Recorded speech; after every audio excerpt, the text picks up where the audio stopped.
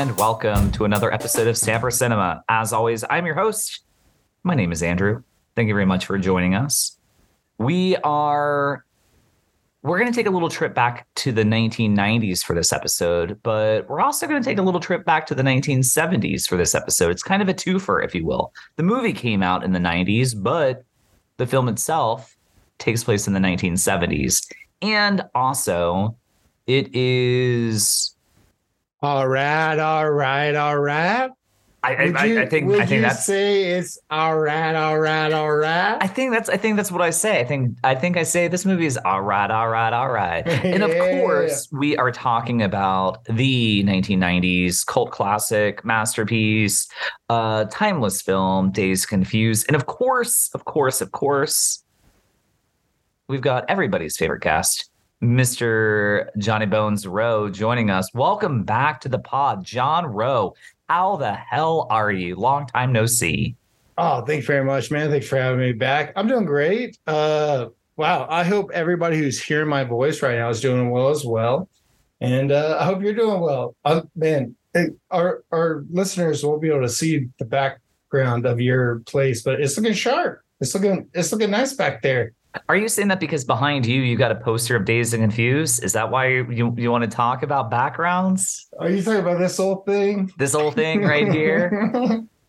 Yeah. No, that's not why. But we can talk about that. But I wanted to have my poster on my background just so a reference point, just in case I need it. Because we've already talked about this movie at least once on your channel. We sure have.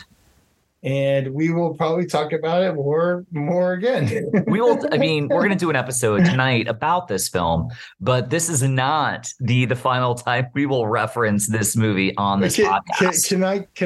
Can I ask you, only because you're closer to the year, because this movie came out in 76, which is, yes, I think most Americans remember that's our bicentennial year. You know, That's the year America became 200, as they say. What was it like back then?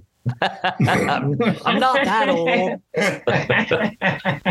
What was it? God, that takes me back to a line, not completely at all related to this movie, but there was this movie in the late 90s called Mars Attacks, and who is it? Lucas Haas asked his grandmother something like, "You guys must have been pretty like wild when they."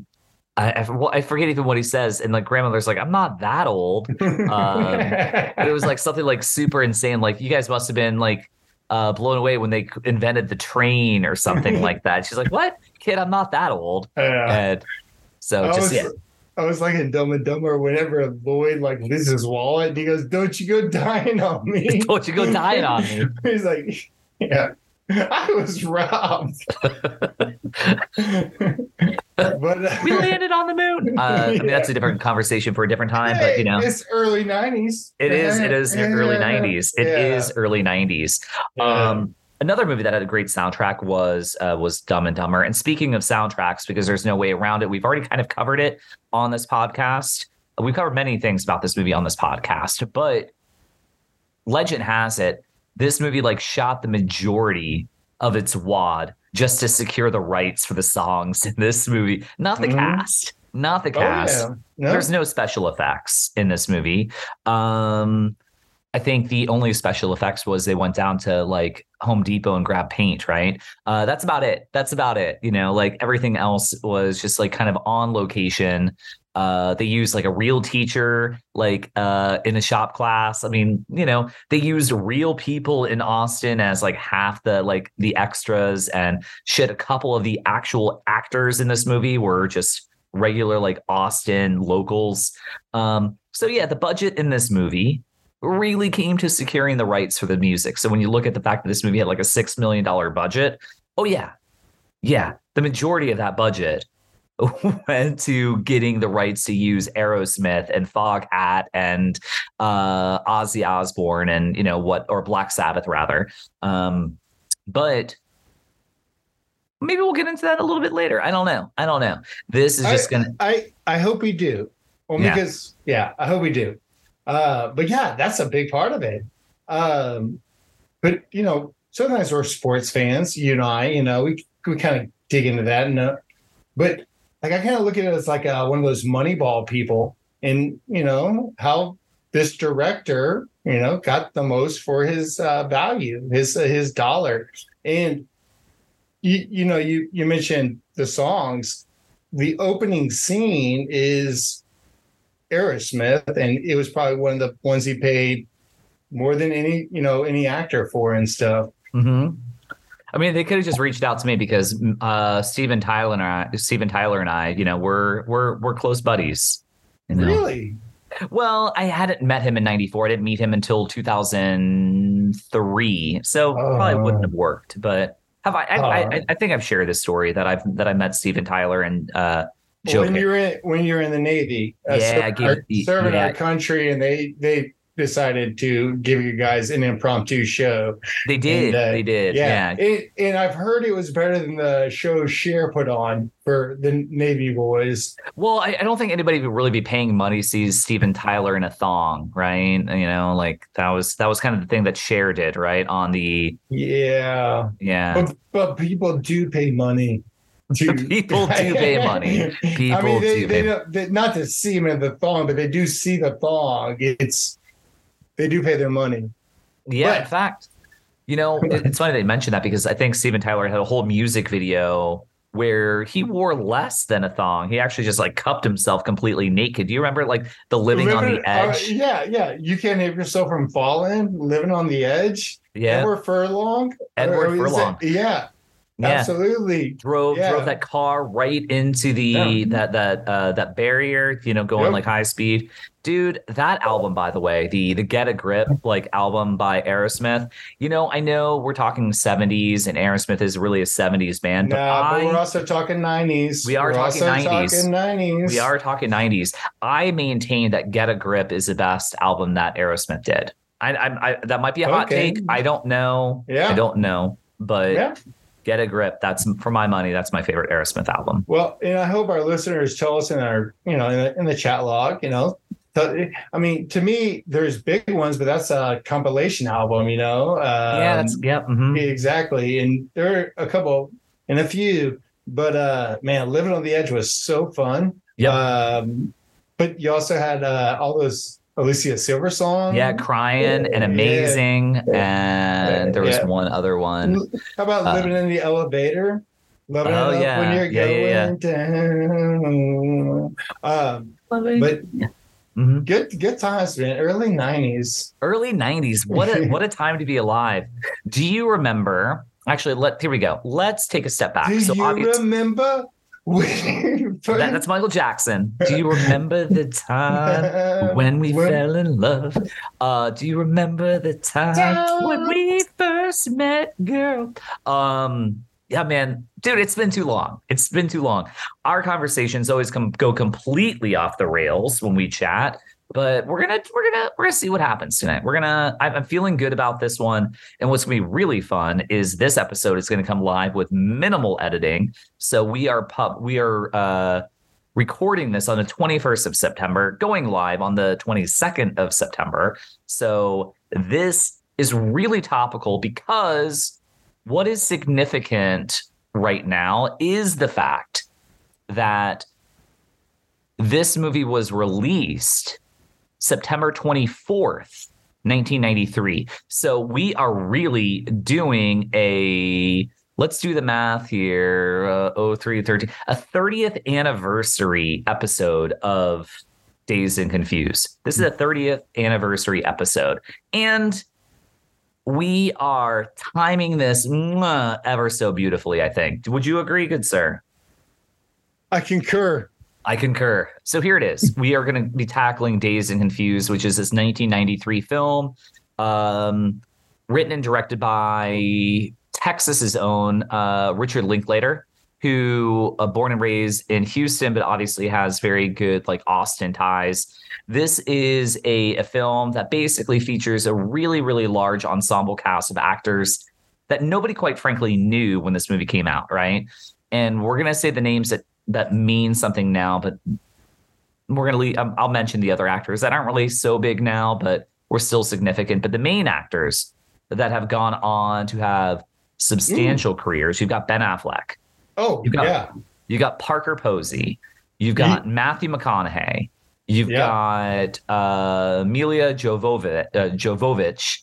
Oh, yeah. Joey Lauren Adams, who had a pretty busy career for a minute, and then you've got other actors like Jason London, which is funny because he's the star of this movie and he's had a respectable career, but obviously Ben Affleck and Matthew McConaughey and certainly Mila Jovovich and Parker Posey, their careers have exceeded that of Jason London's. But you also have people like Cole Hauser, who was great in this movie and great in other works that he's done.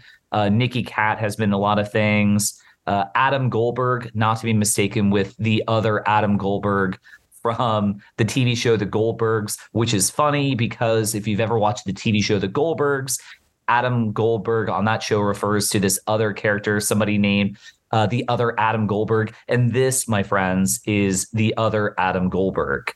For those fans of the TV show The Goldbergs. And if you don't know that show, you should watch it. Really, really funny show about the 80s. John. Just if you're not into that and you're more into war movies, if you ever saw Saving Private Ryan, he's the guy who's kind of fighting off. You don't even have to say how it ends. It's like one of the worst scenes in the movie. Okay. But yes, he's also in that film as well. He is as more of a warrior type. Yeah, and I love his character. Nothing good ever happens when you start talking about Saving Private Ryan, because then I just go into now it's gonna be a different conversation. Now I just want to now I just want to be sad for the next. Well, let me bring you back to 19. Yes, no more. Yeah, no. Yeah. It's the bicentennial. I mean, we're out in Nam, so we're not super high on the government, but we've only lost one war in our entire career as a country. We're still kind of kicking ass. We're out of the war as well. Mm-hmm, it's true. And we have no idea the oil crisis of the 80s is coming up. Mm-hmm. Yeah. So, yeah, absolutely. So yeah, we are in 1976. Specifically, it's the last day of school at this high school and, well, quite frankly, also middle school. Pardon me? It's also called Lee High School. Lee High School. Yeah. It's a rebel. It's it's just one of the themes of the film I wanted to point out. It is one of the themes, right? Sorry. Yeah. So plot-wise, as John and I have kind of alluded to, last day of school, and basically the next year's crop of seniors are preparing their annual hazing ritual of the incoming freshmen. And there's a couple things going on, specifically our main protagonist, because again, this is an ensemble. So there are arguably there's a couple protagonists, but our main story arc is played by Randall Pink Floyd, which is obviously, a reference to Pink Floyd. Basically, he's a school star football player, and he's been asked to sign a pledge agreement. That means he is not going to be taking drugs or doing anything that would tarnish the image of the school or put his high school career in a negative path, right? And now it's summer and the seniors are going to go whoop some incoming freshman ass, which we are now introduced to one of our other protagonists. But it's not just the dudes, right? The girls are going to do their own form of hazing. So the senior girls are going to haze the incoming freshman girls by rounding up in the parking lot and doing air raids and covering them up in ketchup and raw eggs and flour and propose to seniors. But it's all a day in a life, right? This is a day in a life of the final day of school, and absolutely, yep, and a specific time in America. And the movie is about sex, drugs, and rock and roll. Although not a lot of sex in this movie, actually. In fact, I don't think there's any sex in this movie. No. So it's sex, drugs, and rock and roll without the sex. Although there's some making out, not even like some heavy petting. It's all things considered, the movie's pretty clean. Hey, I've heard it in some ways described as, I want to an anti John Hughes film. Like, whereas I feel like this is supposed to be have to one, like John Hughes shot 80s movies in the 80s, but Linklater shot a 70 movies in the 90s. And Okay. so there's a difference in the way of like shooting something on scene, trying to capture the moment and something different. Mm-hmm. But also I'm thinking about it in the way of like how George R. R. Martin didn't want to write a story, the Game of Thrones writer, didn't want to write a story about the hero who lives. He wanted to write a story about the hero who got his head cut off. And I think this is a movie that's not an 80s movie. He wanted to kind of write a 90s movie. And I can see differences between this and Breakfast Company and stuff. You know, it's interesting because I hear it, but I don't necessarily agree. Not with you, but the sentiment, because I don't see this as tackling what John Hughes was tackling in The Breakfast Club or 16 Candles or Weird Science or Pretty in Pink or Ferris Bueller's Day Off. Thematically, where those films were really about, they're just completely different type of films tackling similar subject matter. I don't even think of them as anti anything. There's ways that art can coexist and be having conversations about similar issues, but still be going about it a completely different way. Because the strength of this movie and the strength of the John Hughes films, they're not even the same universe, right? They can cohabitate. They can exist, you know. And I've in my own viewership, like I loved all John Hughes movies when I saw them at 8, 9, 12, 14, 15 years old. And I still love them. This is Dazed and Confused, and maybe it'll tap into something about my own personality. Maybe we'll get into a conversation about that. I honestly never really truly appreciated this film until I would argue the past 10 or 15 years. Not because I didn't enjoy this movie, but I never really appreciated this film until much later, because on the surface, I feel this movie unfairly, and I'm certainly a critique, but on the flip side, there is the other side of the coin. Unfairly, this movie is pigeonholed into kind of like this drugs element. This movie is about drugs. But I also contend that a lot of young people like this movie because it's about drugs. But I disregarded this movie because I thought this was kind of what this movie was about. And those that appreciate this movie because that's what they think this is about, they're both fucking wrong. Because this movie is not about drugs. Yes, drugs exist. They're an ever-present element of this movie, but it's not what the film is about. And that's really not. Richard Linklater wasn't trying to tackle a narrative about being high. That's not what I think this film is really trying to get into. But you talk to teenagers that watch this movie, like, yeah, I want to watch that because Slater gets fucking stoned and he's wearing a pot leaf shirt, and and Pink Floyd's like, fuck it, I don't want to join this football team because I'm not going to say no to drugs. You know what I mean? Like, this is what people like latch into, but that's not actually what this film's about. And it's taken me a little while to kind of really appreciate this film in many ways. And it doesn't mean this movie is any more deep, quite frankly. It's just sometimes people tap into something that is, filmmaker is more of a device. And I think the drugs is kind of a device that Linklater is using to kind of explore this moment in time and this moment of these teenagers' lives but unfairly, people kind of, missed the angle that the filmmaker was trying to get. No thoughts? Oh, I totally agree. I mean, since when this movie was released, no states in America legalized weed. Mm-hmm. And now 14, 18, I don't know what the numbers are, but either way, it is a bit more taboo back then. But I mean, it is fun. I do think though, like the guy like Slater's son is going to be a lot better, man. I never get shotgun. Yeah, dude, have you re-seen the movie though?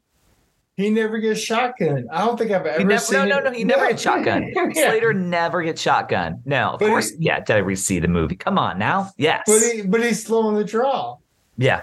But no, I mean, Rory Cochrane is the actor. For those that also saw a little movie called Empire Records, he was in Love in a 45, and he was a couple other things. But I don't even know if Rory Cochrane has a career. I don't even know if he's alive anymore. He got on the CSI. Oh, did he? Okay. Yeah, after Empire Records, the short hair. They go, we can cast him. We can cast him with the short black. We can cast a guy like that. Mm-hmm. Put him in a nice lab coat. People. Nice lab coat. Fuck it. Yeah.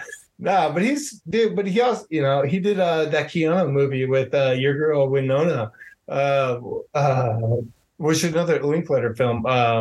Scanner Darkly. Scanner Darkly, yeah. Yeah. That's a good one. But that's another guy where I was like, we're getting off topic, people, but we're gonna bring it back. But back in the day, I used to think that Slater's son used to be like the coolest, and he was the center star. But no, it's all about Pink. Pink's the man. And so recently I started watching two different ways through this movie. One, rewatch it with just the note the coaches give, because it goes from Dawn to Pink. Pink chunks it away, the pledge that he will do nothing. So if anybody saw Bullet Train recently, there's this bottle of Fiji water. I think that goes in. But anyways, if you want a fun way to rewatch the movie, theater. Oh really? It's a great time. Where was that theater at? Here in Atlanta. Yeah, it was a great time, man. But if you want to reweight, because how I have new ways to watch movies. Watch that movie with the idea of that piece of paper, because it goes from Dawn to Pink, from Pink, and he chunks it. Mel picks it up, and then O'Bannon. And this one of my, because let's talk about Ben Affleck right now, just because to me it's probably his worst character I've ever like his by worst unlikable. Yes, most unlikable character. Yeah. Yeah, because the first thing he says is, "Hey, whoo," and you find out later that he failed just to come back. But he's like, "Hey, you want to go whoop some ass?" And then he gets on Mel's case for picking up trash, and then he's telling, Benny. Then he goes, "Hey, I don't have enough gas money. You mind driving?" Like he's just such like the guy who just needs, wants, and he's the older guy coming in.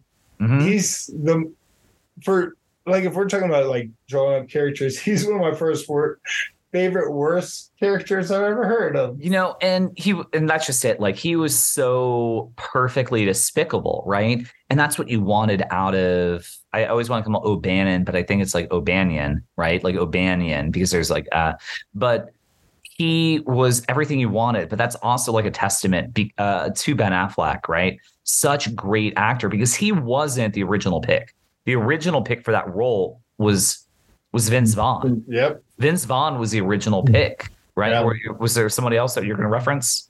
I heard Vince Vaughn was the two for him and Cole Hauser character, and he missed out on both because he looked too much like Affleck. So Affleck got the one. he would have gotten the 2 for the Benny, but Affleck got the 1. Yeah, So I heard one of the things that I read was they just thought that Vince Vaughn, he was great. He was really great, but he was too likable, which is so Vince Vaughn, yeah. whether you agree with Vince Vaughn politically or not, I don't care.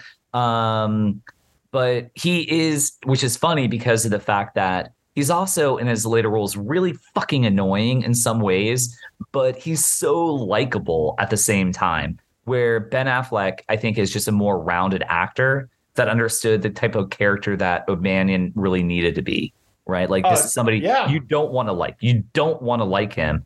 And Yeah. Ben Affleck was able to really capture just that, maybe it comes from his Boston, because he wasn't a poor kid growing up. So maybe he was able to tap into just being kind of like elitist asshole, and he nailed it. Like I'm not going to hide behind the fact that I'm a major Ben Affleck fucking to use a term the kids use. I'm a big Ben Affleck stan. I love Ben Affleck. I'm a huge Ben Affleck.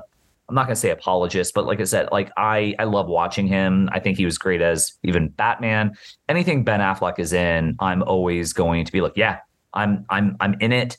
And seeing him as just an out and out asshole, I think he was fucking perfect. And it's so great because he's so young in this movie. And you fucking hate him.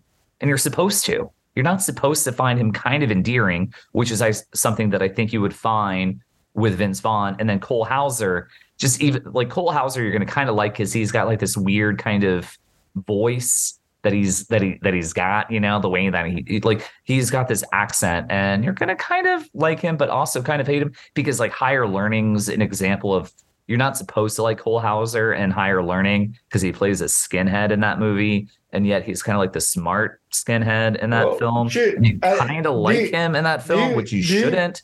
Do you mind just right now going over the Ben Affleck Cole Hauser movies of the 90s? Shit. Because you're right. I mean, so you got this. You've got Good Will Hunting as well. Were they both also Brendan Fraser's? Were they both also in? Oh shit. What? School Ties? Yes. Boom. Okay. Yes. Yeah. Because I remember Matt Damon and Brendan Fraser. Yeah. In School Ties, but I wasn't sure if Ben was in that as well. And Cool House, I couldn't quite remember. But yeah, they'll let us know. Yeah. But yeah, just your New England kids, right? Yeah. But Ben Affleck, great. Oh, you know what? You brought up Ben. You know what? I'll bring this question up later. This will be one of my closing questions, and I'll bring up a debate. Yeah. So anyway, we get into this conversation. Well, this movie, very much just an ensemble. This isn't like a singular plot of a movie of your One Day in the Life. We've talked about these kind of movies. Yeah, Day in the Life. Yeah, with some good music, some good hits, and good tunes. Yeah. Mm-hmm. Yeah. And what's important to know is how this movie came to be, right? So Richard Linklater, who basically what happened is he wrote and directed this movie called Slacker. And it was a big gem in the indie circuit. And have you ever seen Slacker? No. Okay. So this is a movie that takes place in Austin, and it's literally just kind of like slacker lifestyle. And basically the studio, like Hollywood, said, hey, how would you be interested in, I don't know, making a movie for us? We'll give you a little bit of a budget. Okay. All right.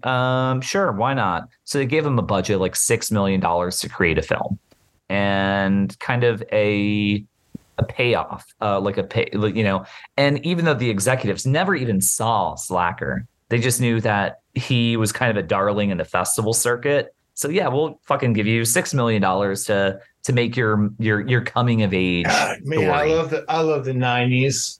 Oh, that sounds so 90. Where they would just trust somebody with like a loan or they just give you something, Yep. Yeah. And And he made Linklater's it. like, And he made this movie yeah. with that And six so million. They just gave him $6 million to make a because movie. He made Slacker, and they said, "Oh, we heard about that. That you think that was a good movie? Yeah." They didn't see Did it. They Did just you see Slacker? yeah, yeah. I saw Slacker. Are you kidding Do me? Fuck yeah. you think it'd be like? I mean, if you're an investor, do you think like, you know what? Let's give this guy 6 million. I remember them talking about like Lucas and all those guys on the West Coast, giving them budgets to go make movies. Six Well, million? Is it a good investment? it's funny you mention that because of the fact that you take Richard Linklater, right? So Slacker came out. I'm going to say 1990. I'm not pulling shit up right now, but like it came out a couple of years before this. And Linklater, this is a purely ensemble, local, like non-actor film. And Mm-hmm. he's self-financed. I think he self-financed it. It was like 15 to like 25 grand. Like 15,000 to like 25,000. That was the Yeah. budget. That was the movie. That's how it came to be. That was Slacker. And it went to Sundance because back in the day, that's, I mean, Sundance still matters now. But back in those days, they were really like they still cared about like artists like discovering that way. Now like Hollywood will kind of discover artists, maybe Don't they get create yourself. something through YouTube, Don't whatever. get blacklisted, Andrew. I I'm not don't getting want you to blacklisted. speak. I No, don't want you to speak out no, too harshly against Sundance, okay? no. I'm not going to get canceled. I'm just saying the industry is a little bit different now than it was then. Like in the 90s, Sundance was kind of like the only festival. Now there are hundreds of festivals that exist. So the landscape has kind of like changed a little bit. Obviously, all festivals are great, but the Sundance in the 90s held a lot of fucking weight, and it still holds weight just in a different stratosphere. So things are a little bit different. But long story short, they gave him a studio gave him a shitload of money to make a movie, and it was just kind of like, here's $6 million, right? They didn't even know the shit. They just knew his name because he did something that was kind of artsy that they never really even researched. And if you know anything about Richard Linklater, he's always been a little bit outside. He's not a Hollywood filmmaker, like that's never been his shtick. Even though he's made successful films, he's made Oscar-winning films, and he's been an iconic filmmaker. But he's done it on his own terms, by and large, over his career. I always thought I had this like theory going in my mind. You know how like Kurt kind of called out Eddie for being maybe mainstream one time. Mm-hmm. I kind of feel like Rich and Wes Anderson as Texas artists never want to, maybe they had like this idea like, I don't want to be mainstream. I don't know. Thoughts? I've never analyzed it like that. They are both filmmakers that got their by and large their start in Texas. One, and if we look at them like as them Texans, and we just apply it to all Texans, they're good at music, like me, of course. They like movies, me, of course. Yeah. Wes Anderson. They like what, wearing Southwestern pearl snap button downs, like me. Don't mind the rain. But yeah, I mean, so he creates this movie, and Wes Anderson, obviously a fantastic filmmaker in his own right. But this movie is just obviously just done things a little bit different. But when we think of this movie and we think of its significance and why it's resonated, do we appreciate this movie for the right reasons? Do we appreciate this movie because topics discussed in the film? Do we appreciate this movie because of the careers this movie launched? Or do we appreciate this movie for what the film was really trying to say? And yeah, a lot of man. Well, I appreciate it because really it reminds me of kind of what it was like growing up in high school. And I think a lot of people in America in my generation can't remember what it was like back then. Um, Well, nobody I in was your told generation should remember what it's like in the 70s. I mean, these are about like for these sure, are but tell me how many people did you go to high school with who had a cell phone? Because you're closer the day you graduated, you're closer to this class than you are to this next upcoming class who's about to graduate. If you do yeah, the no. math. When I graduated high school, there may have been somebody that had a cell phone. May have. Um, So when I think about the magic of this movie, I think I'm like, when I watch it, go, well, that's more like when I was growing up. It was like the same way I watched the Christmas Story with Ralphie. I don't know what it's like growing up in the 50s, yeah. but I can still go, I don't know what it's going on like today.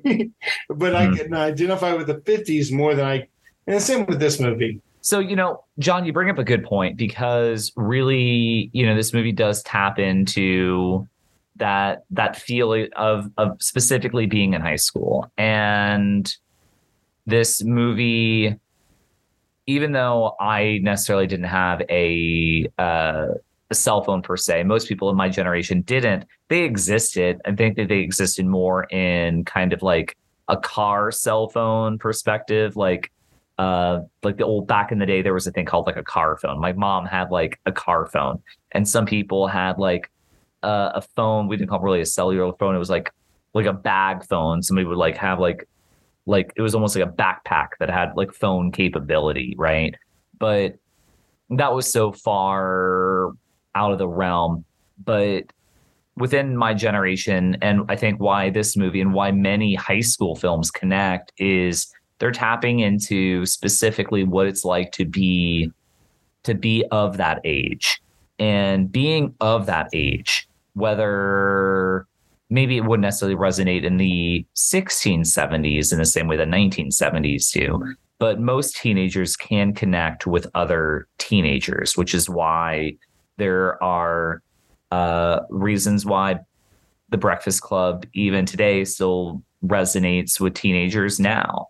And why Dazed Confused, which is a movie that was made in the 90s, takes place in the 70s, still connects with people in the 2020s, right?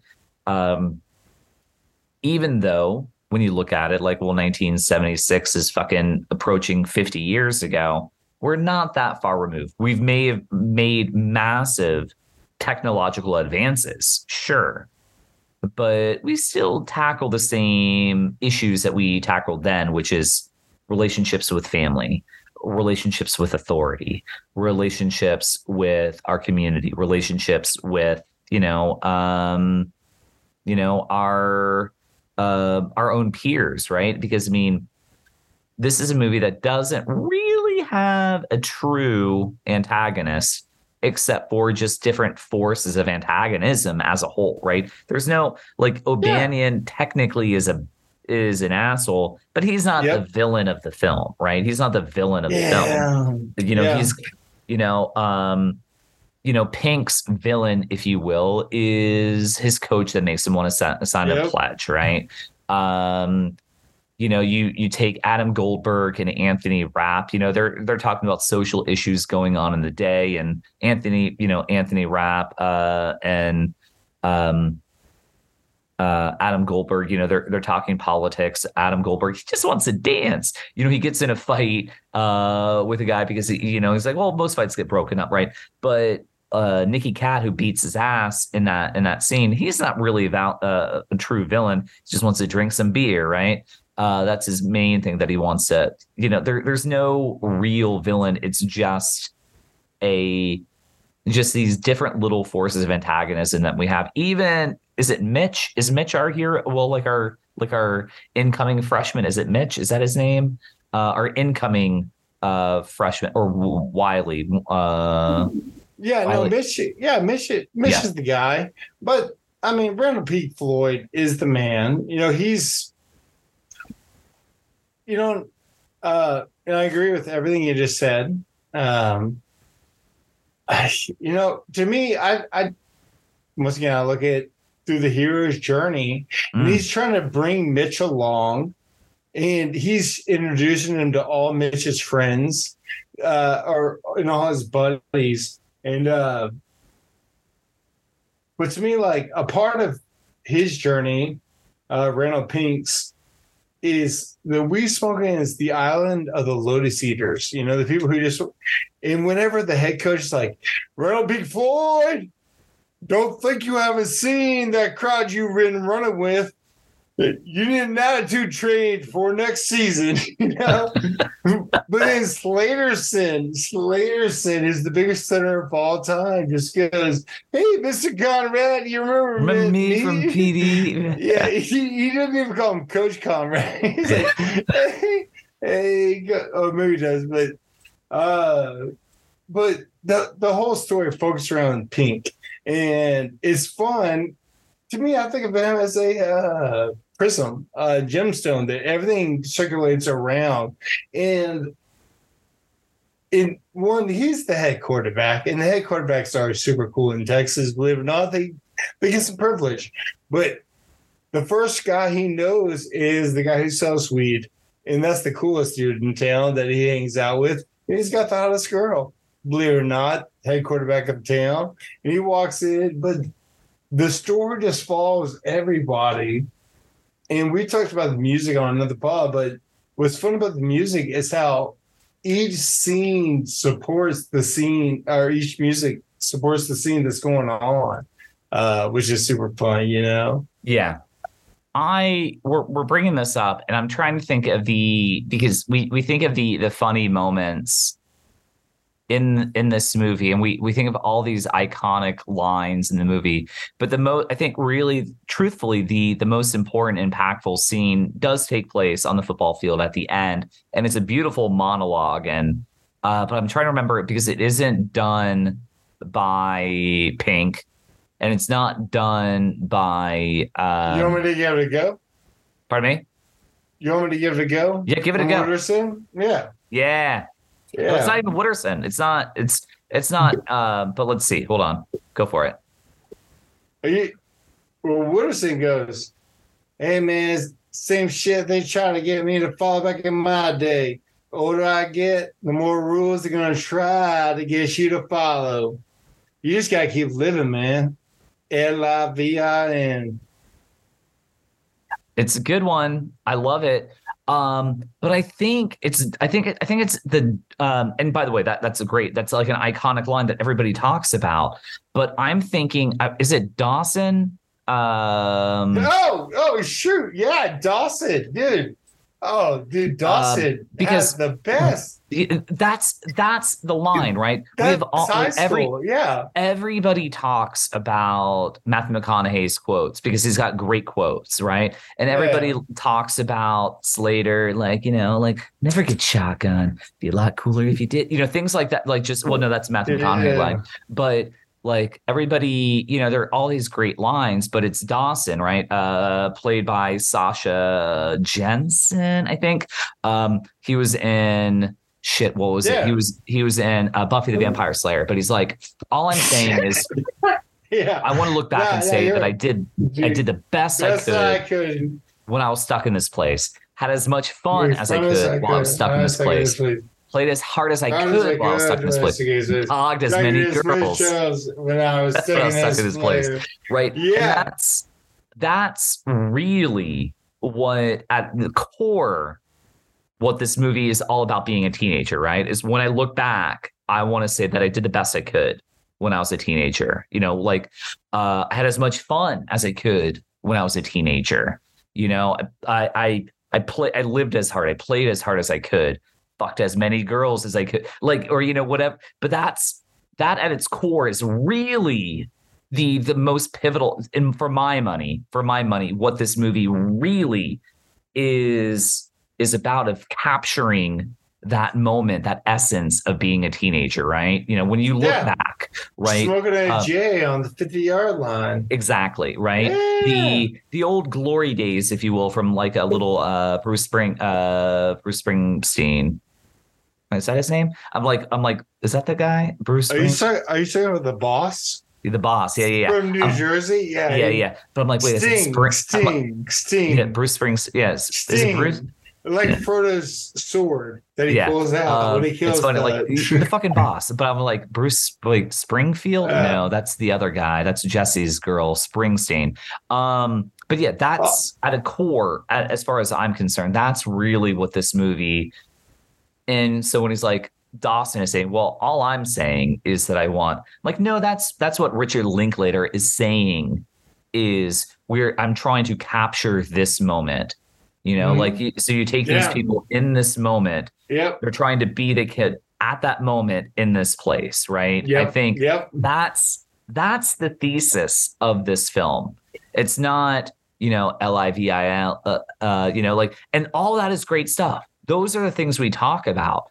But I think what the movie is really capturing is that line that Dawson is saying that often gets kind of overlooked until somebody says it, like, oh yeah, that's a great fucking line. Yeah, it's a great line. Because that, I think, is the thesis of everything you just watch over the past 90 minutes.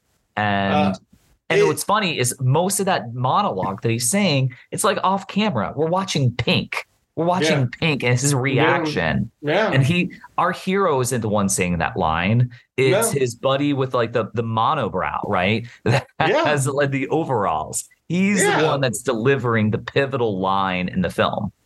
Yeah. No. Yeah. Wooderson would have been who his old college or high school teammate arrested him or was letting him through the bars. Hey, don't be mad at me because you didn't get all districts. That's kind of small town shit we talk about around, these parts. But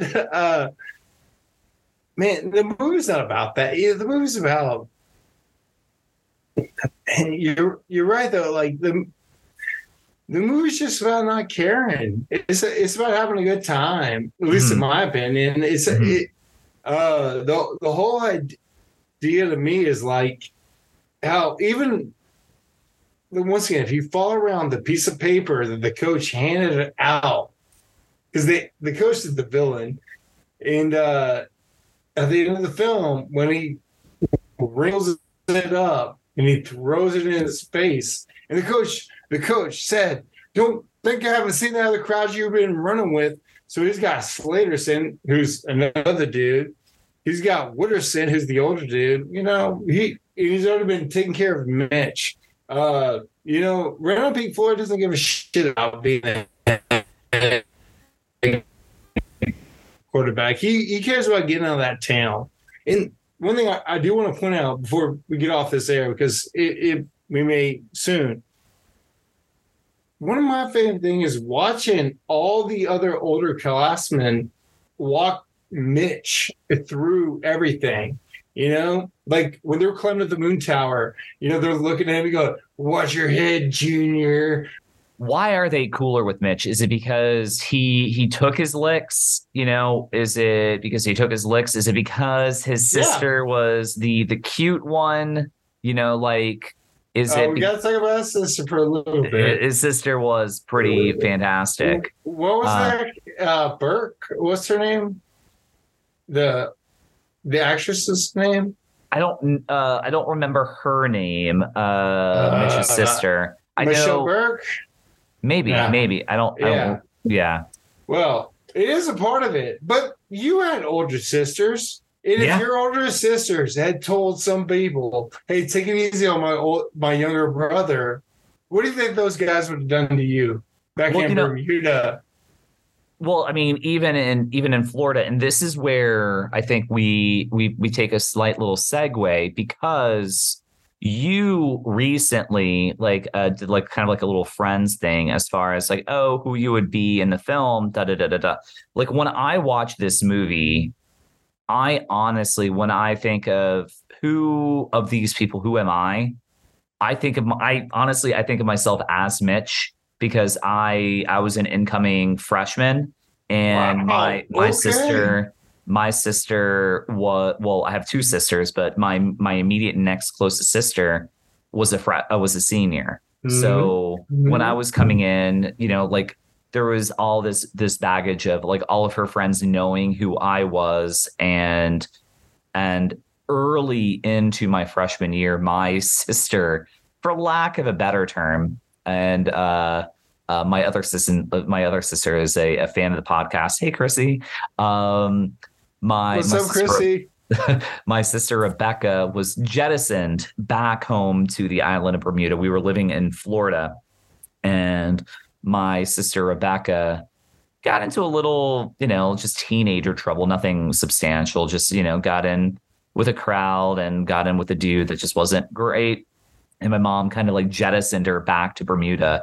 And so when my sister is in Bermuda, like all of her people are using me as kind of like this weird like surrogate, like, hey, what's going on with your sister? Or you're the new Rebecca kind of like vibe and everything. So when I saw this movie my sophomore year, this is where I connected, but also where I divorced myself from this film because I didn't like Mitch. I don't like Mitch in this movie as a character. No, you're mostly, not Mitch. But this is what I'm talking about as far as the emotional, like, I relate to the older sisters, having the older sister in this film. Quite frankly, I don't like any of the incoming freshmen at all. I don't like any of them. But I don't think you're really supposed to latch. I think you're supposed to like Mitch, but I think unfortunately it's a fault of the actor. But he wasn't an actor in the truest sense. I just don't think he captured, especially because he's wiping his kind of like face the entire movie. Like he has his hand over his face like half the film, which is kind of annoying. But I connected with his character as an incoming freshman with a older sister, and his older sister was kind of key cog within the social circle. So my sister and I shared similar friends when I was growing up, and I was kind of like in her shadow to an extent, if that makes some type of sense, until I got a little bit older and I was able to establish that I am my own person, much as Mitch does over the course of this film. Absolutely. Absolutely. So cheers to me for nailing that. Yeah, dude. That makes a lot of sense. Dad had an older sister. I had an older sister who went to high school, but I also had an older brother. But my older brother used to like grab my head and shove it in dog shit and say, "You better."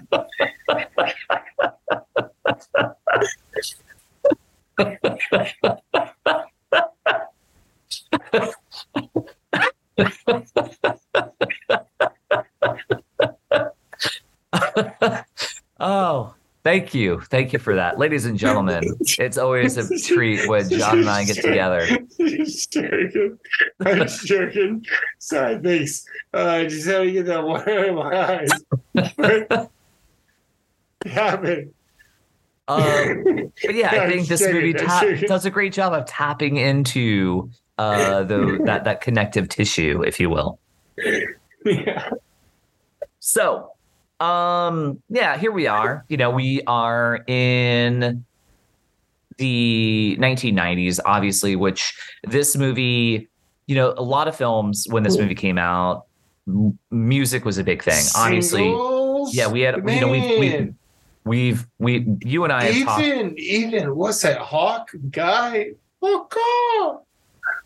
Like, what kind of people could we put in this film? What kind of people do they put in this film? Wait, what? Yeah. Which kind of actors would you want to put in this film that they didn't have? You know what I'm talking about? It's really funny that you mentioned that, because of the fact that, I think the cast was fantastic, but there were a lot of people that did audition for this movie that didn't get it, right? And you really? Like really, really, really. So for example, according to Richard Linklater, like the best person that auditioned for this film was a little actress that is one of my absolute favorites, a little actress by the name of Claire Danes. She auditioned for this film. She did not get it, not because she wasn't a good actress. In fact, Richard Linklater said that she was far and away like the most talented person that auditioned. She was just too young for the film. And when you put it in perspective, yeah, she would have been uh, maybe a year or two younger than probably Mitch's character, and so just wasn't right. But that she had it, she had the it factor, which Claire Danes obviously has the it factor. Yeah. Oh, Wonderful. Should have out acted Mitch all day. Yeah. Well, yeah, absolutely. Was it Savannah? So like they were good. But yeah, Mhm. clear. All right, but who else? Who else? I'm dying to know. Who else didn't make the list? Well, another little actress by a little actress as in stature, because she's not a very tall actress, but Reese Witherspoon also auditioned for this film, How and they did loved her. They loved her. She was she was she's great. not tall? Oh no, she's like 5 feet. Yeah, she's itty bitty. Um, Well, good for but well, that's tough. That's tough. But that's not why she didn't get cast. She didn't cast because Jason London, who had previously worked with her on a movie called Man in the Moon, not to be mistaken with Man on the Moon, the Jim Carrey film, but Man in the Moon, which is a movie about Reese Witherspoon. She plays like a little farm girl, and Jason London is like a farm boy, and he gets run over by a tractor in the movie. But Jason, was cast relatively early, and he kind of said, maybe not her. And I don't think it had anything to do with acting. I don't think it was necessarily politics, but I think Jason's like, I just did a movie. I don't want to be typecast with this actress again. Maybe she's a little bit young, et cetera, et cetera. So Reese Witherspoon did not get that gig, although she was also well received in it. Well, And myriad of other actors and actresses auditioned for it. I already mentioned Vince Vaughn. I'm curious. Not counting Jason London and Matthew McConaughey. Who's your favorite actor in this film? My favorite actor in this film. Or actress or portrayal. I mean, Parker Posey kills it, of Yeah, no, I course. mean my favorite performance. Yeah. My favorite other than yeah. Yeah. So if we take Matthew McConaughey and Ben Affleck out of the equation, my favorite performance is Parker Posey. She's a jewel, and she's just a jewel, and I love everything she's ever done, and loved her. Loved her in this. Am I forgetting anybody? No. I think everybody else was fine. I think Sasha Jensen, I'm a big fan of as well. That was Dawson. I Do you remember when you first saw this film? I do. Mm-hmm. Was it how early in the Billy Jovanovich era was it? So it was pretty early, like she was a model, people knew her name. People loved her in this movie, which is really funny because I think she has only one line in the movie. Like, she's given a lot of like accolades for being in this movie, but if you check the tape, she doesn't fucking say anything. She kind of speaks a song in the film, like a little bit, but Oh no. yeah, but she's virtually cut out. She's virtually cut out of this movie. She's got a lot of screen time, but she doesn't say anything. It's really, really fascinating. Like if you're like, wait, I don't remember that. Dude, if you're listening to this podcast right now and you're like, I remember her in the movie. Yeah. Tell me one of the lines she says in this film that's actually a line and not like yeah, let's go or something like that. Like kind of like I think she has like a throwaway line in the movie, but she doesn't have any dialogue in the movie. She's in the film a lot, but apparently Richard Linklater, he filmed a lot of stuff, but she just didn't have the it factor as far as like the delivery or whatnot. But visual candy, she was a beautiful actress, and so she was in the film. But originally her role was going to have a lot. Her boyfriend, I forget his name, he's in the film. Anderson. Is that it? I think it is. Maybe. Yeah.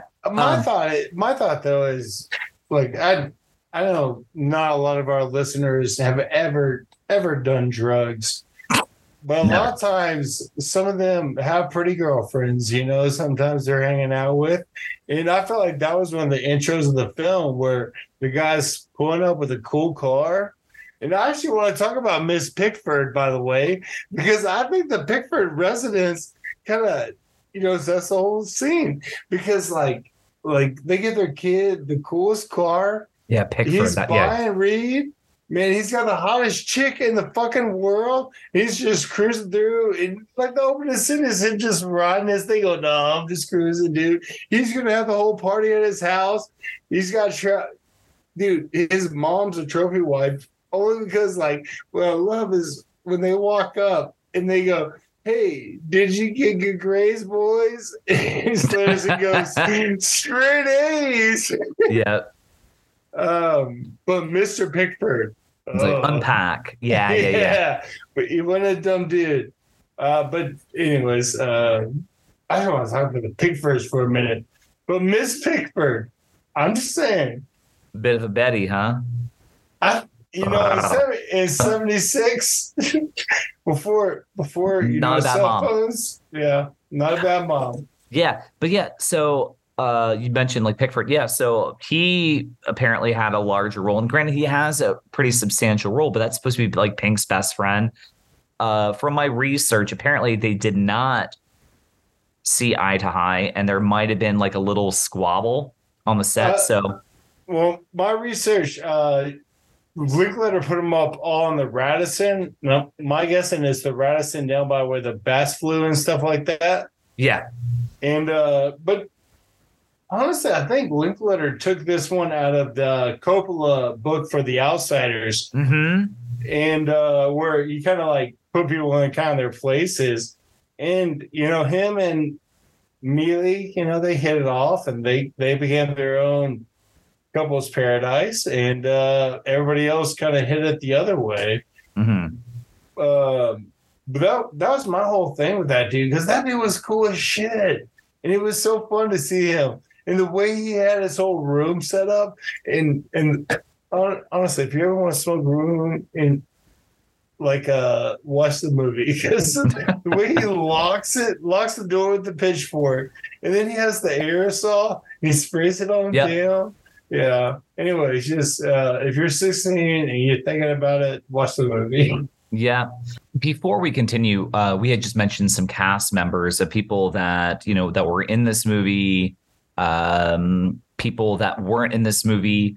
There is somebody that was in this movie that wasn't also in this movie. And I mention that because it was just, quite frankly, an extra. It's probably the most famous extra in the sense that this person didn't have anything to say. She was, in fact, just an extra in this movie, but went on to, I don't know, win an Oscar or two, who's been a pretty iconic actress in her own right. And that is another Texan native. Do you know who I'm talking about? Oh, unless it's Renee Zellweger. Yes, exactly. Renee Zellweger. No way. She's in this movie. I thought she didn't make this movie. She's in this movie. She's in the hazing scene, and then she walks right by Matthew McConaughey. Yeah. When they're she's the girl who walks by. Well, I have a lot to say about that scene, by the way, because that's probably the second coolest scene in the entire movie. You're talking about like at the pool place, right? Yeah, I'm talking about the uncomfortable scene where he walks up and says, how that's what I like about these high school girls. I get older, they stay the same. It's such an iconic line, and now we're in this different like age, and it's like, ooh, that's a dirty line. It's a dirty line now. Yeah. Exactly. It wasn't when we were younger. It was kind of funny, and now it's like, ooh, that's kind of creepy, Matthew McConaughey. Yeah. Well, but if you watch the scene too, there's the other dudes, like one Don, like they're all looking up to him. That's the other thing about McConaughey. He's never changed that role. Like that's who he is. Mm-hmm. Same way Tony Stark is still Robert Downey Jr., they've all, but Don goes, you're going to get arrested one day. But if you look at Pink, honestly, it's one of my favorite scenes. It took me like 30 times to watch the movie. He has this one hitter on his belt that he takes off. He pops it off in that scene and he hits it. And then he smokes it. And then he just, and just laughs at it. And then Mitch is the other guy on the back end, but it's the four guys, Mhm. And it's the thing is, to me, the scene where one of the big scenes is where like Mitch gets his ass whacked. Yeah. And Pink is driving him home and he goes, "Oh, they got me good one day." So from that point on from the film, it's all about Pink showing Mitch the reins and going, "You're gonna be the next guy, you're gonna be the next hero." Yeah, I mean it's a little like biased, and well, not biased, but it's a little like misconstrued because Pink was trying to fuck Mitch's sister as well. Well, he was also No, dating. you're wrong. Mitch's sister's trying to fuck him. Yeah, but he was into it. He was into it. He was into it and wanted to go further. He's a 17-year-old man? Is he? What's he not going to be into, dude? And if anybody saw the earlier scene in the film with Siobhan, this shit, like Mitch's sister called. I mean, here's the thing. Whore. Like, all right, let's be real. Mitch's sister, Joey Lauren Adams. Who are you going for? I'm still going with Mitch's sister personally. Yeah, Bert or Bart or. I can't. Bert. Yeah, but it's the denim. I think it's the denim. It's the denim. Yeah. She looked good in those bell bottoms. Yeah. But I'm a sucker for brunettes. What's fun to me is the authenticity. Is I heard Linklater let them, like everybody over the age of 21 drink beer, and I got a feeling in that scene they were all house. They're all drunk as shit. They're all fucking house. Dude, that's one my favorite scene in who do I identify with? Is Cole Hauser's character is Benny. And especially the scene where he gets to go to get up and then just sits and he's like, ooh, can't do it. Can't do it. And he's like, I'm gonna do my best not to throw up. Yeah. Like, yeah, I've been there. Yeah. I'm Benny. Yeah, man. But have you ever thought about? So we meet a couple of Randall Pink's friends. Who are they on the football team? Do you know what position does Dom play? What position does Benny play? Mel, O'Banion definitely offensive line. Yeah. I think Don, the running back? I can see that. Receiver, running back. Yeah. I don't know. Maybe a lineman. Tackle. Yeah. Tackle. You and me, bro. Yeah. Like I honestly don't buy Pink really as a quarterback, but for the sake of this film, yeah, he's a quarterback. But none of them, quite frankly, are fucking football players. They're not. These are. Cole Hauser could play. Cole Hauser, maybe. Cole Hauser, maybe. Don, maybe. Ben Affleck, yeah. But Pink, nah. Yeah. But Pink, nah. Not a football player. Honestly, I don't know if you might be blinded by the light, only because I think you're a forward, and I think Pink's a forward, and I know a lot of pretty boys just like Pink, and I really identify with the quarterback just like Pink. A guy who's super cool. And I think the whole film's about how he doesn't want to accept, the rules about next year. He's got all the talent.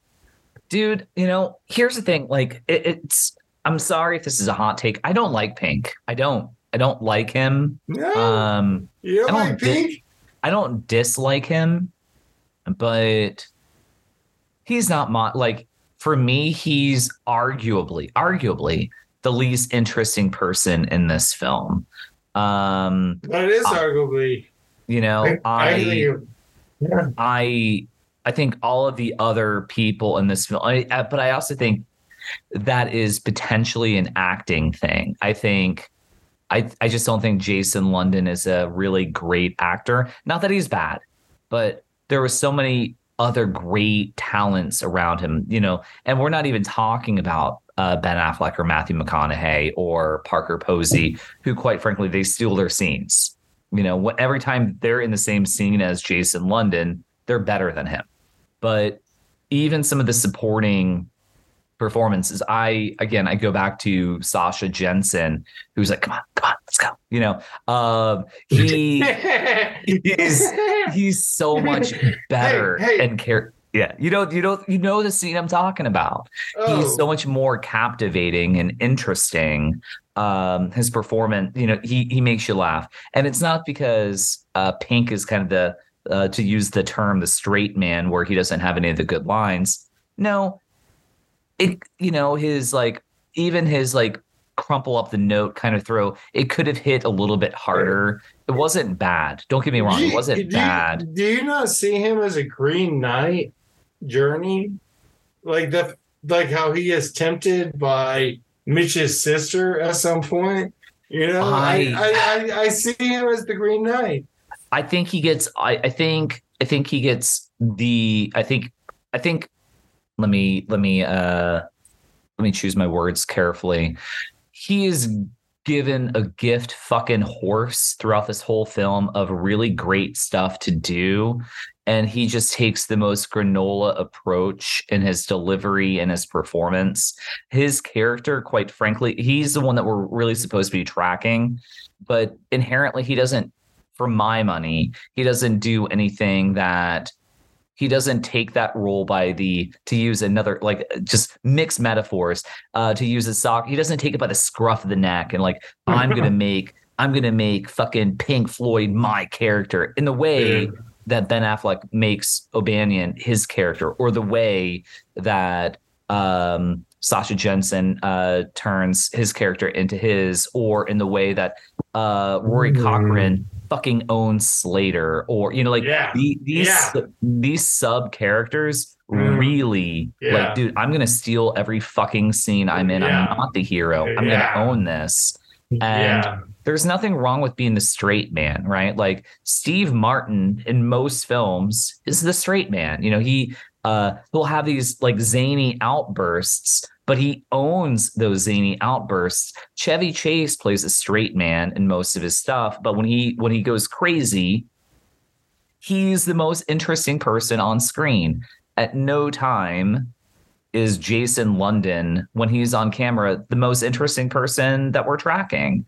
And I think that's a problem with your hero. And maybe I'm wrong, maybe I'm not, but that is my vibe, because we are supposed to be like, I'm going to go get, Aerosmith tickets with my buddy. Was it Aerosmith? Wait. Yeah, they were going to go get Aerosmith tickets, right? It was Aerosmith. Yeah. I had to check myself. I'm like, wait, no. Well, as far as they had to drive down to Houston to buy ones for Dallas, but yeah. Yeah. But most important thing in the summer. Yeah, it was the most important thing. And that line for me, I feel it should have connected a little bit more. What I can say is Jason London at his late teens to mid 20s, handsome guy, had the face for a lead, but I feel that he just didn't connect. But it's okay for a Richard Linklater film. It's very, very kind of raw. You're not really, more times than not, going for Ethan Hawke caliber, really introspective acting, which Richard Linklater has worked with Ethan Hawke for 4 or 5 times at this point in his career. By the way, the Before trilogy is fantastic. And then he did Boy, and he did another movie with Ethan Hawke that is escaping me right now.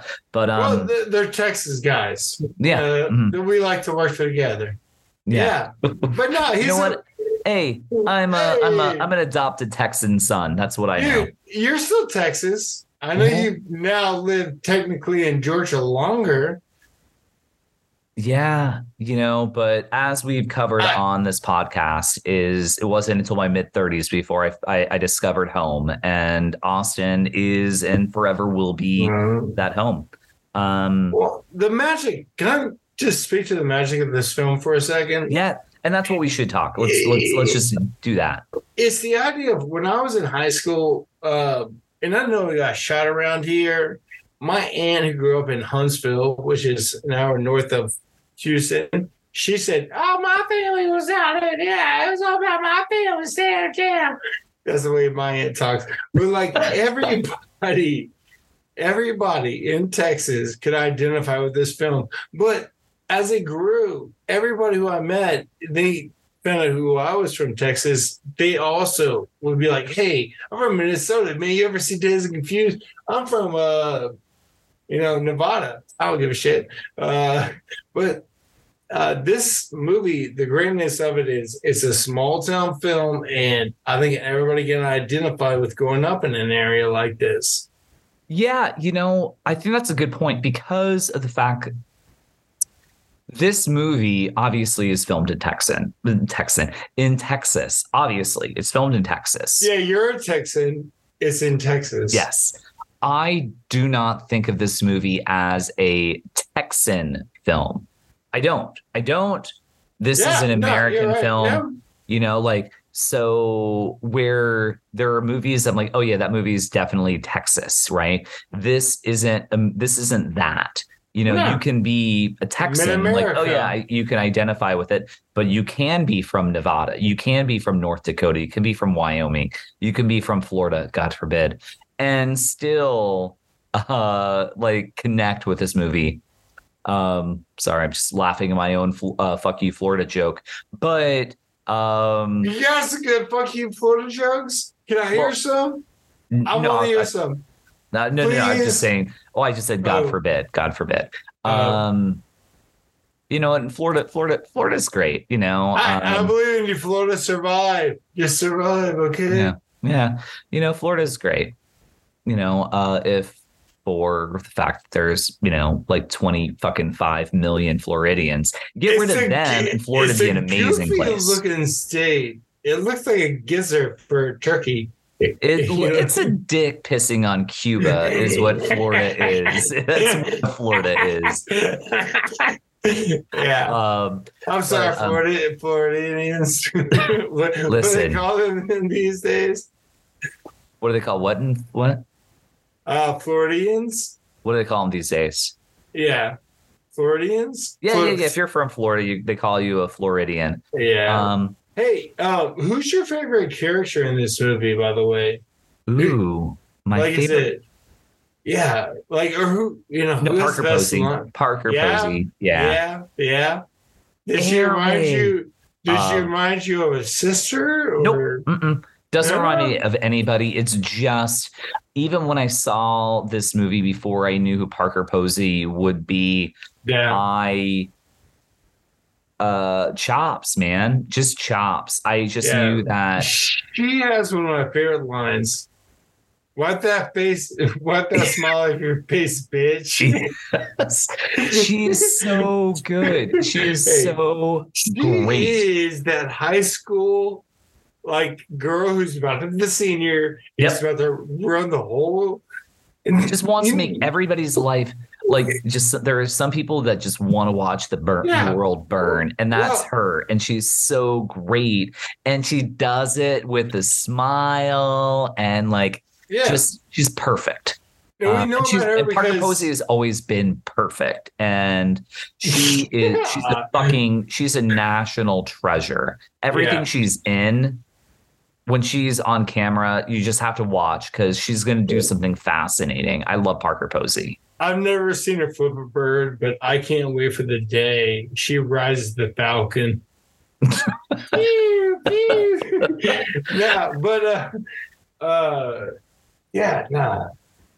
a fun scene.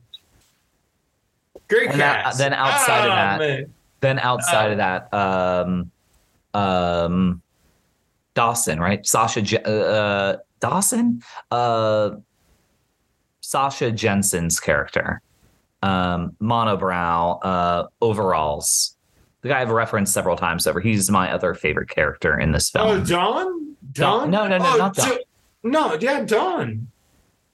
Yeah, he's the dude who's always fun. He's the one who first introduces the note to Randall, but Yeah, yeah, You know, yeah, yeah, yeah, he's the yeah. guy, but he's also when Hirschfeld gets whacked, and like, and that's the other thing. Like, if you want to rewatch the movie, think about how Hirschfelder's group is the same thing as Pink's group, and they're all the same characters. But hey, but what's fun is Dawn one time tells Mitch, "Hey, if she asks you for a ride, just say, no, but maybe I'll see you later." But Pink later goes, "Hey, ask her a ride. It'll work." In the whole, really, if you watch the movie, the whole thing is them taking through Mitch of growing up. Mitch is going to be the next king. Yep. When they're walking up the ladder and they're like, "You see that blood? Oh, how many beers have you had?" They're all telling the old same stories that they've all been told before. And so Mitch, like, the whole movie is about Pink, but Mitch is also the same character who's the next Pink. And so that's the fun thing to me. It's a small town movie, and everything everybody tells Mitch is all about the small town. They're all just telling lies. Yeah. I got one other. The other worst scene in the movie. The worst scene in the film. Well, it's not that bad, but it's pretty bad. But so when Mitch goes to buy beer, right? So Mel goes, "Hey man, go pick me up a sixer." And he goes by next door and he goes and tries to buy it. And he walks up. And this is a woman at the counter, and she's obviously pregnant. She's smoking a cigarette. She's buying alcohol. And the counter guy sells it to her and he goes, "And make sure to eat a lot of calcium. I'll see you tomorrow night." And then he asks Mitch, and they start talking. And he goes, "Yeah, I'm thinking about taking a job for the city." But the whole idea, he goes, "I'll see you tomorrow night." Man. Anyways. I want to talk about Mitch's friends for a second. I think is an opportunity. Yeah, we should. They're not good friends. They're not good friends. No. They're not good friends. No. Mitch is pitching his ass off which is weird because it's the last day of school and he's playing baseball in May for Lord knows what type of team. It's weird, but yeah, his friends fucking suck. Specifically his best friend, Carl Burnett. Carl fucking Burnett. Which John unceremoniously has gifted me as somehow I am Carl Burnett, which I'm fascinated by because I am so not Carl Burnett, but hey, whatever. Well, he's all with the blonde hair. Because blonde hair. Blonde hair. Yeah, you can be Barbie, but I called you Carl Burnett. But no,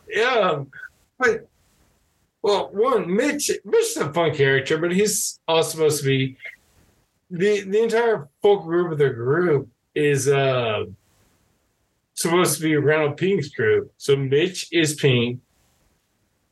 Honestly, Carl's character is Wooderson. I think he's the guy who walks. The worst scene is when Hirschfeld is making out with that chick. Hirschfeld fucking cock blocks him. Purse, love scars. Just fucking cock blocks his buddy. Goes, "Hey man, you gotta go." Oh, that was me. It was all with the blonde hair.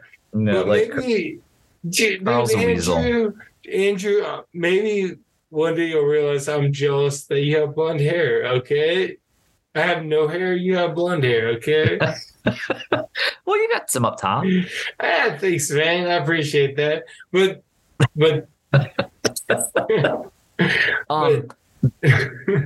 here's a question for you. What is the longest drive that, not to buy tickets, but what is the longest drive you ever took to go see a band play? 3 hours. 3 hours. Who'd you go and see? Toadies, Dallas. Fuck yeah, Toadies. Yeah, man. Dude, one of Texas's greatest bands of all time. Man, I love Toadies. You know yeah. that about me. You know how much I love Toadies. Yeah, I don't think a lot of people know, and I'm not too proud of it, but yeah, drove all the way up to Possum Kingdom if people know Texas well. But how about yourself? How Wait. Oh, far? you don't like Toadies now? Is that what you're No, saying? I love me some toadies, man. Good. Right And answer. I just don't want to start singing it, you know. Yeah. Yeah. But Um, I do want to start listening to it. Hey, you ever hear Burden Brothers? Did you ever hear about how the band kind of went sideways? I don't know what you're talking about, but maybe that's a conversation for another time. All right. You're right.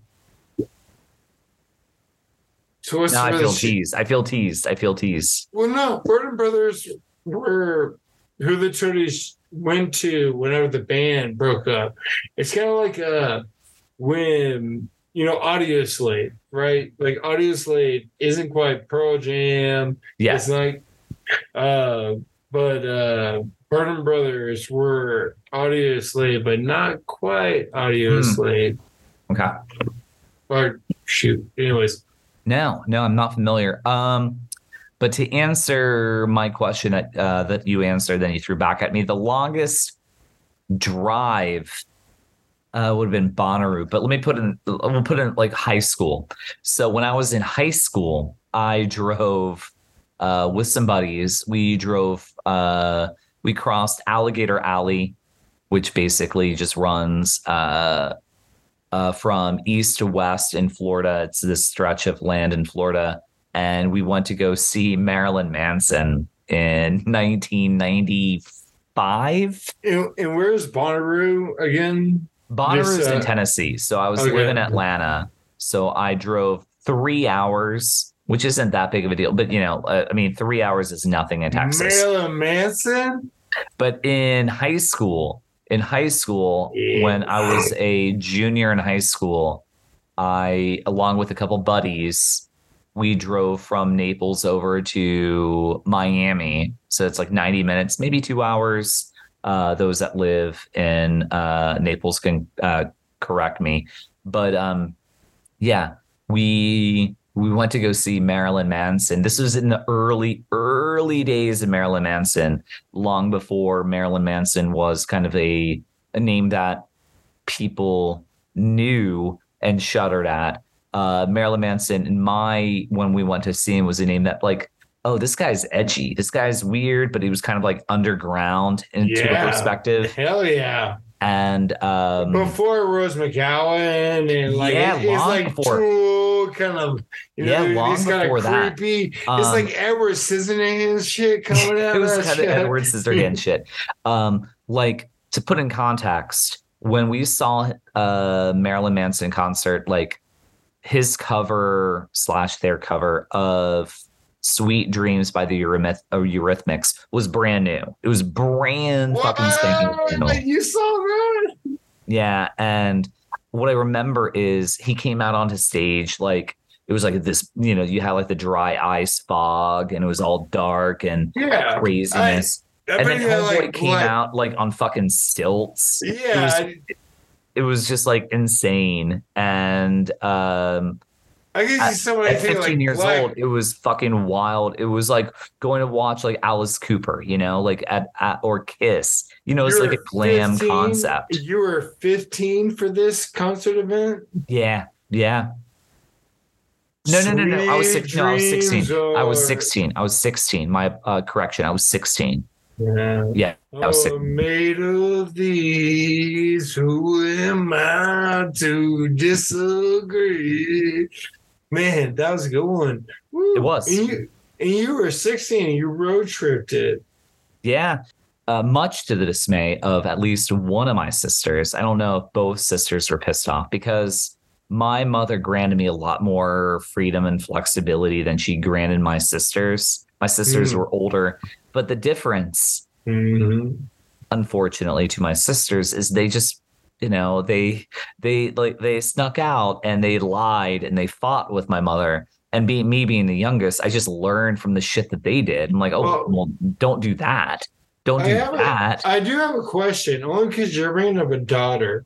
And it's a risk reward of how much restraint or flexibility do like, because your grandmother, had restraints for Yeah. your Yeah. sister, and now you have a daughter, and you're like, you know what? I gotta play it cool. I gotta make sure she's the coolest person ever, and she's in control of every situation of all time. Yeah. And how do I play that out? Yeah. It's gonna be tricky because of the fact that I want to be the cool dad. I want her to trust me, but I also know that I'm very, very protective of my daughter. I Yeah, love her. I'm very yeah, protective. When we go places, I make sure that she's minding her P's and Q's and making sure she's doing everything that I want from her at this age. But I also recognize right now, this is these are the years that you want to instill good values on. I'm putting in the legwork now, so when she's a teenager, she knows all the shit. And I'm like, I've given you all the tools you can, all the tools you need, and so I'm going to have a lot more trust. Where I believe when she's a teenager, I'm going to have a better, closer relationship than I would otherwise. And the way sure. my philosophy is treating my daughter's relationship as like a sport. Right now we're doing the practice, and when Yeah. she's a teenager, it's game For time. practice for hospitality, right? Exactly. Like good manners. Yeah. So I'm giving her everything now. I'm training her now. I'm Yeah. drilling hard now. Yeah. So when she's older, she's like, oh, I already know. I already Yeah. know. All Yeah. right. And Yeah. so if she fucks up, I can be like, y'all, Elliot, we went over this when you were 4, 5, 6, 7 years old. Yeah. What do you want me to do here? What do you want me to do? You already know. You already know. No, I think as a dad, you've already put in your work in early. And so now at the end of the day, if anybody else looks at them like, I don't know, other family members, she'll look over at you and you just roll your eyes going, ah. No, man. But I'm it's so amazing. I'm so proud to be a dad. I'm so proud of my daughter. She's fucking amazing. And I know it's going to be a fun ride. It's going to be a fun ride. And then when we parallel with this movie, she's going to have her own adventures. She's going to fuck up. She's going to do her thing. She's going to go party with her friends. But that's part of life, and that's what this movie is about. Can I, if I want to take this opportunity, would you rather Elliot grow up in the time of this film or in the time she's growing up in today? Man. I think it would be a whole lot easier to grow up in the 70s than it will be to grow up in the 2020s and 2030s. So you'd rather be a dad? I would rather be Pickford's father than me. I'll tell you that. Things aren't going to get easier, and it's not because I fear like, oh, life has changed. No, man, it's just a different world. There's so many different things now that we are dealing in the 21st century that they didn't have to deal with, right? Like bullying, for example, this movie is about hazing, right? Hazing still exists. The difference is how hazing incorporates. You take teenage boys being paddled, or you take teenage girls being ketchup, showered. Well, now that'll all be done on a smartphone, and it will be shared with everybody. So any instant reaction you had would be shared and downloaded and passed along to all your friends. Everybody would know in an instant how you responded to what happened to you at that moment. You want to talk about paddling? Everybody would see you take every lick, and did you cry? Did you cry? Did you cry? Yeah. Oh, you cried? Well, that's the bad part about Bandy's character, who's like, he just keeps coming back in for more licks. I do want to talk a bit about just hazing, because I, as a person who grew up within the environment, I think there is a place for, just hazing, just letting Sure. people. I mean, I'm not saying go scream out with things, but yeah, I think that there is some point to camaraderie that like I hope younger individuals want to be a part of it. mhm. For better for worse, hazing is real, and it's a part of life, and certainly a part of your teenage years. It's a thing. It's not necessarily as extreme.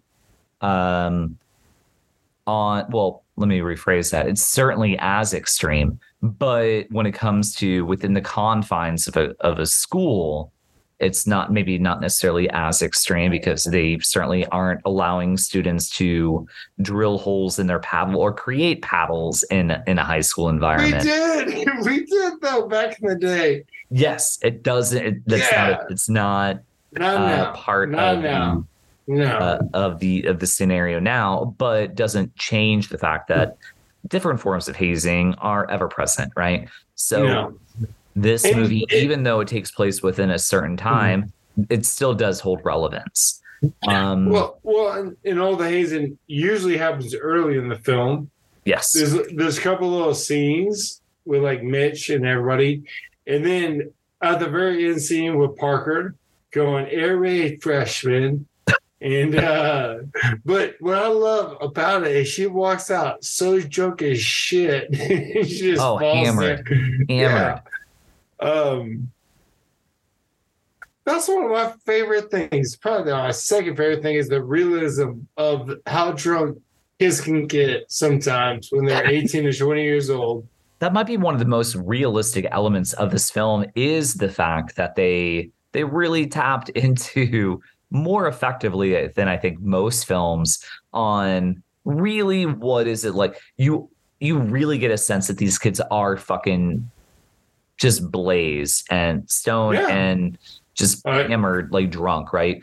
You get some kind of like swallow burps. You get Cole Hauser stand up like, whoa, I'm not ready. You get Parker Posey. You get I want to know what a beer run is.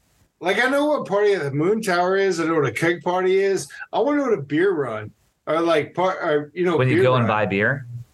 Yeah, well, no, I get that, but I feel like whenever we see like when they take out her shelter, like a beer run was like his whole trunk being insulated with all the beer. Like I think a beer run is a little bit different because like there was party at Pickford's house, and then all of a sudden it was like, oh, we're gonna do a beer run, and then it was party at the Moon Tower. So a beer run was a little different than Moon Tower and stuff. Yeah. But all right.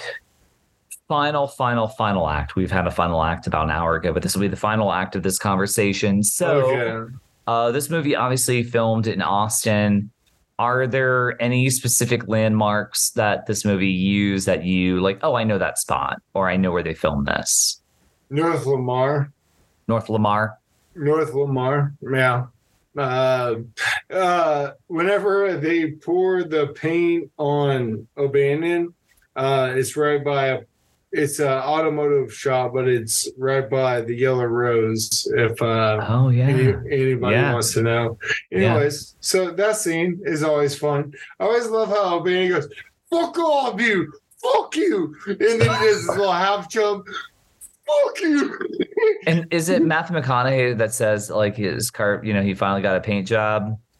Oh man. Are you talking about O'Banion's car? Yeah, yes. I think it's Matthew McConaughey that references that like O'Banion finally got his paint job because his car is like all like matty looking. Dude. And then let me tell you, and this is Ben Affleck's character, and this is the fun thing is like, so he hauls ass up there, parks it after he failed, just to go whoop some ass, because he's the first time ever a senior failed just to be the worst ass dude. And then he gives Mel crap. First he tells Benny, hey, we got to take your ride. I'm out of gas. And then the second thing he says to Mel is, you picking up trash? Which is the commitment letter that was Pink was supposed to sign. But then, like, every single thing he does and says, it's like Benny, when he really shows, he goes, "Hey, if you come down here, you'll just get one lick from each of us." But whenever he pulls over the boys and he pulls against the rail, he goes, "All right, guys, because I'm taking it easy, I'm going to give you 5 licks." You know? He's the worst. He's the troll. Worst. He's the fucking worst. I'm going to put on record, it's the worst Ben Affleck person I've ever known of. and that's just it. And that's why he's so and that's why he's so You're absolutely right. And that's he's also terrible. why he's the best. He's so despicable. Bones, dude, this has been a thorough conversation. Maybe not. We're going to publish this and we're going to be like, shit, we didn't cover this. But dude, I think we covered a lot, my friend. And this isn't the end. I know that we will definitely talk about this movie several times over. But I think for the sake of this conversation, I think we did an okay job. What do you think? I did good. I think we should compile these episodes and then just keep compiling them and have them as a Rough Rider Days. We'll call them something like that. Yeah. I don't know. All right, here it is. I need a soundtrack. What is your... All right, you're riding off into well, in the case of this movie, the sunrise, if you will. It's all the same. All the names change. I say the same. Bent away. It's Bon Jovi. All right, I don't think I can say it any better. I think that's how we close this episode out. Ladies and gentlemen, as always, thank you so much for checking out Stamper Cinema. We make these episodes for you. So if you are checking this out for the first time, please do me a favor. Definitely subscribe, tell your friends, leave a review. If you are a long-term guest and a friend of the podcast, thank you for checking us out. Please, again, leave a review, tell your friends, share this. And certainly, let's give the appropriate appreciation and recognition to Mr. Johnny Bones Rohe. John, thank you once again for being on the show. You are one of my favorite people, and having you on and chatting for, I have no idea. I'm not even gonna worry about how long we've been chatting tonight. This has been fun, and every time we get together, it's always a good time. So thank you. John, take us on out. Tell us how great things are and how you are, and fuck it, I don't know. You close out however you want to close out.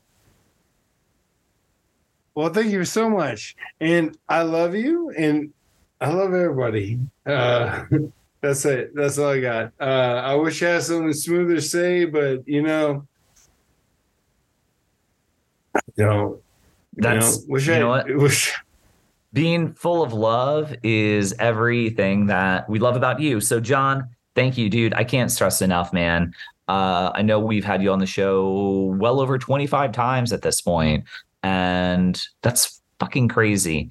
And thank you for helping this podcast do its thing. Without you, this podcast wouldn't be a thing. So our friendship is very important, and I love having you around. I love having these conversations, and this has been such a fun conversation to take a trip back on 1990s/1970s Americana, a little love letter to Austin, Texas, but also a little love letter to just being a teenager.